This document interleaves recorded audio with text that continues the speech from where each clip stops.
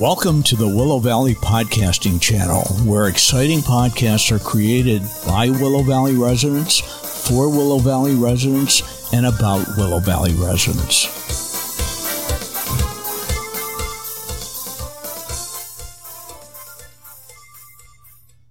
Hello, everyone. Welcome to the Willow Valley Podcast Under the Willow Tree. We're coming to you from the beautiful Willow Valley Cultural Center in southwestern Lancaster. My name is Don Helin, and I'm here with Dale, who is manning the board today. Today we have special guests. A few weeks ago, a group of residents from the Willow Valley Writers Group talked to you about one of the techniques we use to tell our story, and that's flash fiction. Our members read you a number of those stories, and we received very favorable responses from our listeners. We have another technique members of our writers group are using to tell their story. So today, we'd like to talk to you about writing a memoir. After I arrived at Willow Valley, I heard incredible stories of my friends.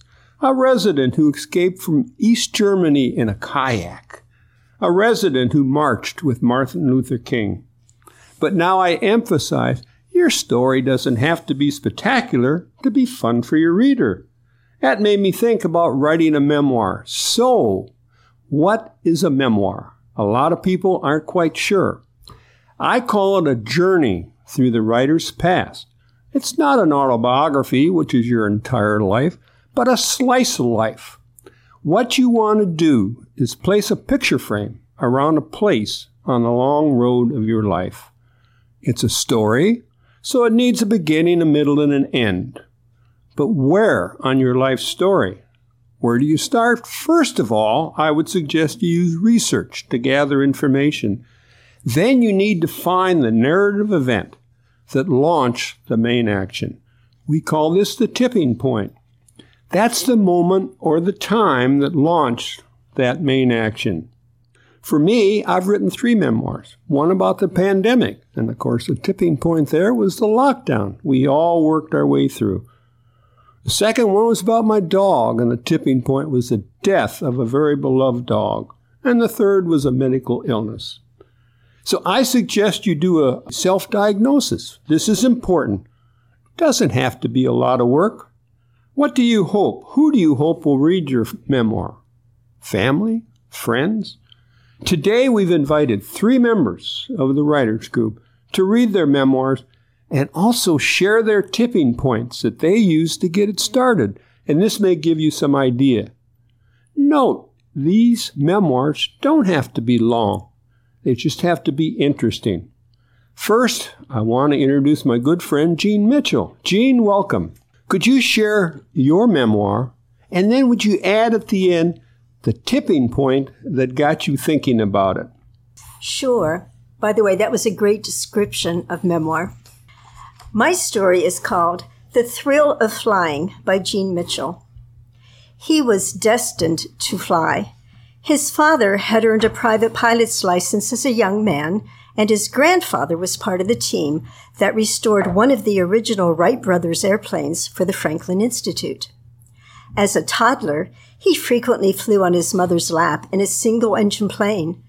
His mother once told me that when most little boys pointed to the sky and simply said, "Plane," his announcements were a little more precise. Jet, turboprop, or biplane. At about the age of 8, he helped his father restore a salvaged, all-metal, 2-place airplane, a Luscombe Silver, in the large garage next to their house. It was a thrilling day when they towed that plane, minus the tail and wings, to the local airport, where it was assembled, fitted with an engine, and tested to be airworthy. In those bygone years, completing the pre-flight checklist was a serious back-and-forth ritual. Once the exterior of the plane was thoroughly examined, he watched his dad climb into the pilot's seat. A fellow aviator, standing outside in front of the plane, called out, "Gas on, switch off, throttle closed, brakes set." After ensuring that the instruments were correctly set, his dad echoed back that string of instructions to his teammate, who then pulled through the propeller to prime the engine. After priming the engine, his teammate called out, "Brakes and contact." His dad checked that the brakes were set, turned the magnetos on, and confirmed back with a loud "Brakes and contact." His teammate then forced the propeller blade down rapidly, pushing with the palms of his hands, and stepping back quickly to avoid injury when the engine came alive. His teammate then removed the chocks and scampered into the plane for takeoff. What an adventurous way to fly. After his brother was born, his father became part owner of a larger 4-place airplane, so the family could take local trips and occasional cross-country flights together. It was on these flights that he learned how to read aeronautical maps for navigation. It was only natural when he was in college to think about getting his own private pilot's license. He enrolled in a nearby flight school where he honed his knowledge of aircraft navigation, instruments, communication, and weather cautions. Then he hired a flight instructor. And so it was, at the age of 19, he felt the bliss of his first solo flight. Now, I had heard snippets of these stories in our early dating days and was thrilled when Ed invited me to fly with him high above our college campus. Though I felt anxious, I knew how keenly he loved to fly. Now it was my turn to watch Ed perform the pre-flight checklist, albeit in an airplane with a powered starter. I buckled myself in. I was enthralled with the power of the takeoff and enjoyed the expansive views. It was an awesome experience until Ed explained and then demonstrated G-force. Uh-oh, I wasn't prepared for that wild runaway roller coaster-like queasiness. Ed handed me the barf bag. After we landed, I headed for the back seat of Ed's VW Bug to curl up for the drive back to campus. I hoped upon hope that this wouldn't be the deal breaker to our friendship. I'm glad to report it wasn't. And what was your tipping point on that, Jean? Well, at Willow Valley here, dining is a great way to get to know each other. And so one evening, our small group's discussion turned to how we met our husband or wife, and we shared fun stories from our dating days. So that slice of life, that was my tipping point. Yeah. Now, I guess everybody is going to ask, did you end up marrying him? I did indeed. Well, very good. And he's a lucky guy. Oh, thanks. Thanks a lot, Jean. Now I'd like to introduce a second writer from our writers group, Dick Narvett. Many of you know Dick. Welcome, Dick. Hi, Don. Thanks for having me here. I'd like to talk about the tipping point a little before I start my story because it has a lot to do with what I'm going to say. I worked for a major corporation for about 38 years, and much of that time was spent in the area of international business development. I've had the opportunity to travel the world. I've accumulated numerous memorable experiences. So the one I'm going to share with our listeners today took place in China in 1998. And it's still as vivid to me today as it was then. I titled this, Christmas in July, a Travel Memoir. Even in July, it takes the sun till mid-afternoon to cut its way through the dense gray sky that hangs over downtown Beijing. Still, I swelter in suit and tie, in the back seat of the black late-model Audi, the air conditioner offering little relief. My driver slowly navigates his way through the mass of autos, motor scooters, and bicycles. I begin to worry that I'll make my appointment on time. Even the bicycles are passing us now. One goes by on my right, a slaughtered pig draped over its back fender. I surmise it must be going to the Beijing Hard Rock Cafe, which I've found to have a very tasty pork barbecue. On the restaurant's menu, it's simply listed as pig sandwich. To my good fortune, we turned down the tree-lined street, housing the upscale Chinese hotel with 5 minutes to spare. I tell my driver I'll be at least a few hours, then hurry through the large glass doors into the cool lobby. Waiting for me there is the director, several of his staff members, and a translator. After exchanging pleasantries and business cards, we head up the stairs to a private dining room. The room contains a round table and 8 chairs at one end, and what looks to be some sort of TV setup at the other. We are barely seated when the meal service begins. After servings of tea, soups, and vegetables, the main course arrives with great ceremony. 2 servers carry in a hand-carved Chinese junk about 2 feet in length and position it on a lazy Susan in the center of the table. The sailing ship had been hollowed out and filled to overflowing with crushed ice. On top of the ice lies the largest lobster I have ever seen. Its back had been flayed open, the rich meat exposed. Everyone around me commenced to pick at this delicacy with their chopsticks as the vessel slowly turns. As the bow swings toward me, the crustacean's compound eyes meet mine, its large pincers flailing as if begging me to rescue it from this humiliation. It's only then that I realize we are eating this poor creature alive. I knew that the Chinese prided themselves on the freshness of their food, but this to me is a new benchmark. The meal ends and the table is quickly cleared. My uneasiness over the dinner is alleviated by several rounds of an after-dinner drink called Lao Bai. The clear liquor, served in a small, narrow glass, can best be described as having the kick of moonshine but the smoothness of silk.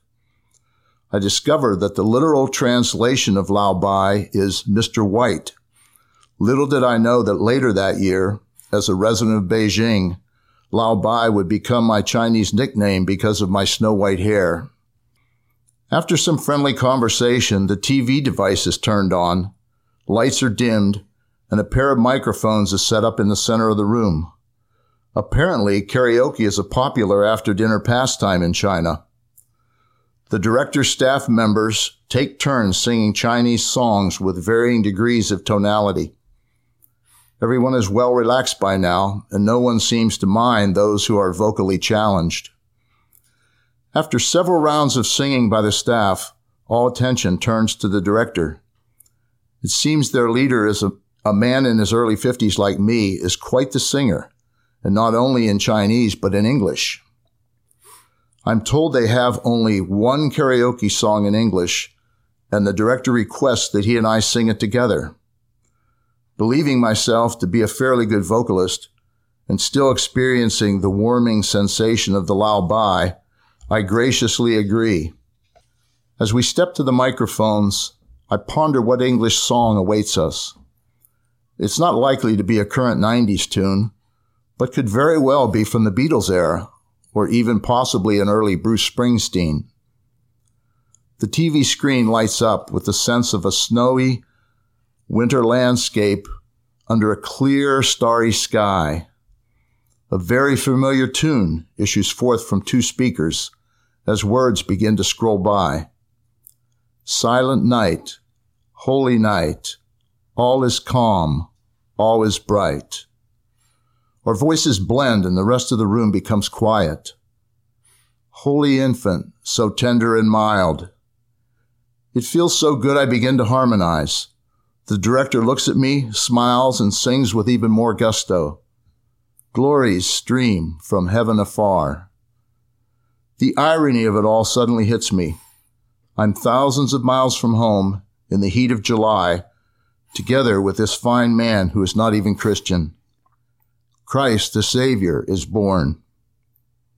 I don't know if this day will help advance my mission of starting a joint venture here in China, but I do know that I will never hear Silent Night in quite the same way again. I bet that was quite an event, and I bet it comes home to you every Christmas, doesn't it? No doubt about it. Good. Well, thanks very much, Dick. Okay, great. Now I want to introduce my third friend from the Writers Group, and that's Jim Comey. He's going to read his memoir and talk a little bit about a tipping point. Hi, Jim. Hi, Don. Thank you. Mine is called The Mosquito by James U. Comey, and I think the tipping point will be obvious actually right within the memoir itself. I think it was a dime. It could also have been a snide remark or maybe an inadvertent nudge. The initial trigger wasn't important. The carnage that ensued was. My older brother John and I shared a bedroom, twin beds, a large bureau, a night table, and my small desk didn't leave a lot of room for personal stuff, let alone privacy. John was going to be a senior and had earned serious attention from college coaches and attractive young women as a diver. Fat was not permitted on his sculpted figure, and other than breaking his nose a couple of times from striking the end of the diving board and hitting the bottom of the pool from too clean an entry, he was in fine fettle. He was on our high school baseball team, and he had his driver's license. He was not about, that particular summer day, to tolerate nonsense from his twerp brother when I spotted a dime on the floor between our beds. "That's mine," he said, with the cocksure assurance of a guy who had marched down Broad Street playing the trumpet in the band in the Philly Thanksgiving Day parade. "I think not," I said, tired of his ability to speak some German and get good grades from hardly studying. One of us reached for it. Craziness began. He outweighed me by 50-plus pounds and could bench press me all afternoon. He had reach and speed. I had years of playing tackle football with him and my younger brother in the backyard, where I was used to getting clobbered and holding on until somebody toppled. We tumbled our way from the floor to his bed. The dime switched hands. Sweat flew, softening elbow strikes. The slats in his bed let go after a bit, and we found ourselves wedged between the two beds. I felt something brush my head. I thought it might be a mosquito. Bugs were always slipping into the bedroom to drive me crazy with their buzzing at 3 a.m. John body slammed me onto my bed, which also collapsed. Pieces of plasterboard rained down on us from somewhere. The mosquito kept brushing my head. Fatigue and luck smiled on me. I managed to slip a leg lock around his head and squeezed his neck. I couldn't see his face, but the fight was rapidly going out of him. The mosquito became insistent, banging now against my shoulders. It began to hurt. I looked up and saw my 4'11" mother hitting me with a broom. "Let him go," she shouted. "You're hitting me with a broom," I said, astounded. "I've been hitting both of you for 5 minutes," she said. "Let him go." John didn't act like he was going to body slam me anymore, so I released my legs. She pointed the broom around the room. "Look at what you've done." We both eased ourselves up and looked. There were 2 holes in the wall. One was over my desk, which was a tad strange since I didn't remember being near there. The other was on the wall next to us. John had plasterboard fragments in his hair. Books and the lamp on the nightstand were toppled. "You've made me hurt my wrists," my mother said, easing down the broom on the floor. Guilt, the chief weapon in my mother's vast arsenal, right up there with close to the poorhouse and nobody appreciates anything I've done. "You've hurt my head," I said, lobbing her guilt right back at her, but she came right back with her stinger. "I'm going to tell your father." Given the circumstances, that was an unnecessary threat. I wasn't too worried. Once my father got over being angry with us after he came home from work, he would take John to the hardware store. There they would talk with enthusiasm about tools and spackling paste and home repairs. With the same attention to detail he used to sculpt balsa wood into airplanes with tissue paper skin, he would heal the walls, then just for chuckles, teach himself to play the guitar. That's wonderful. I do have to ask you, every time you get bitten by a mosquito, does that memory come back to you? I've gotten past that, Don, but thanks. And I should mention that this brother that I speak about is actually also a resident here at Willow Valley. And occasionally we do bring up the question about the dime, and I keep telling him that actually the dime was mine. And I suspect he still doesn't believe you. He does not. Good. Well, hey, that's great, everybody. I thank you for all that you've done, and I hope that all of our listeners enjoy our stories. More importantly, I hope maybe this has encouraged you to try to write a memoir. It doesn't have to be long.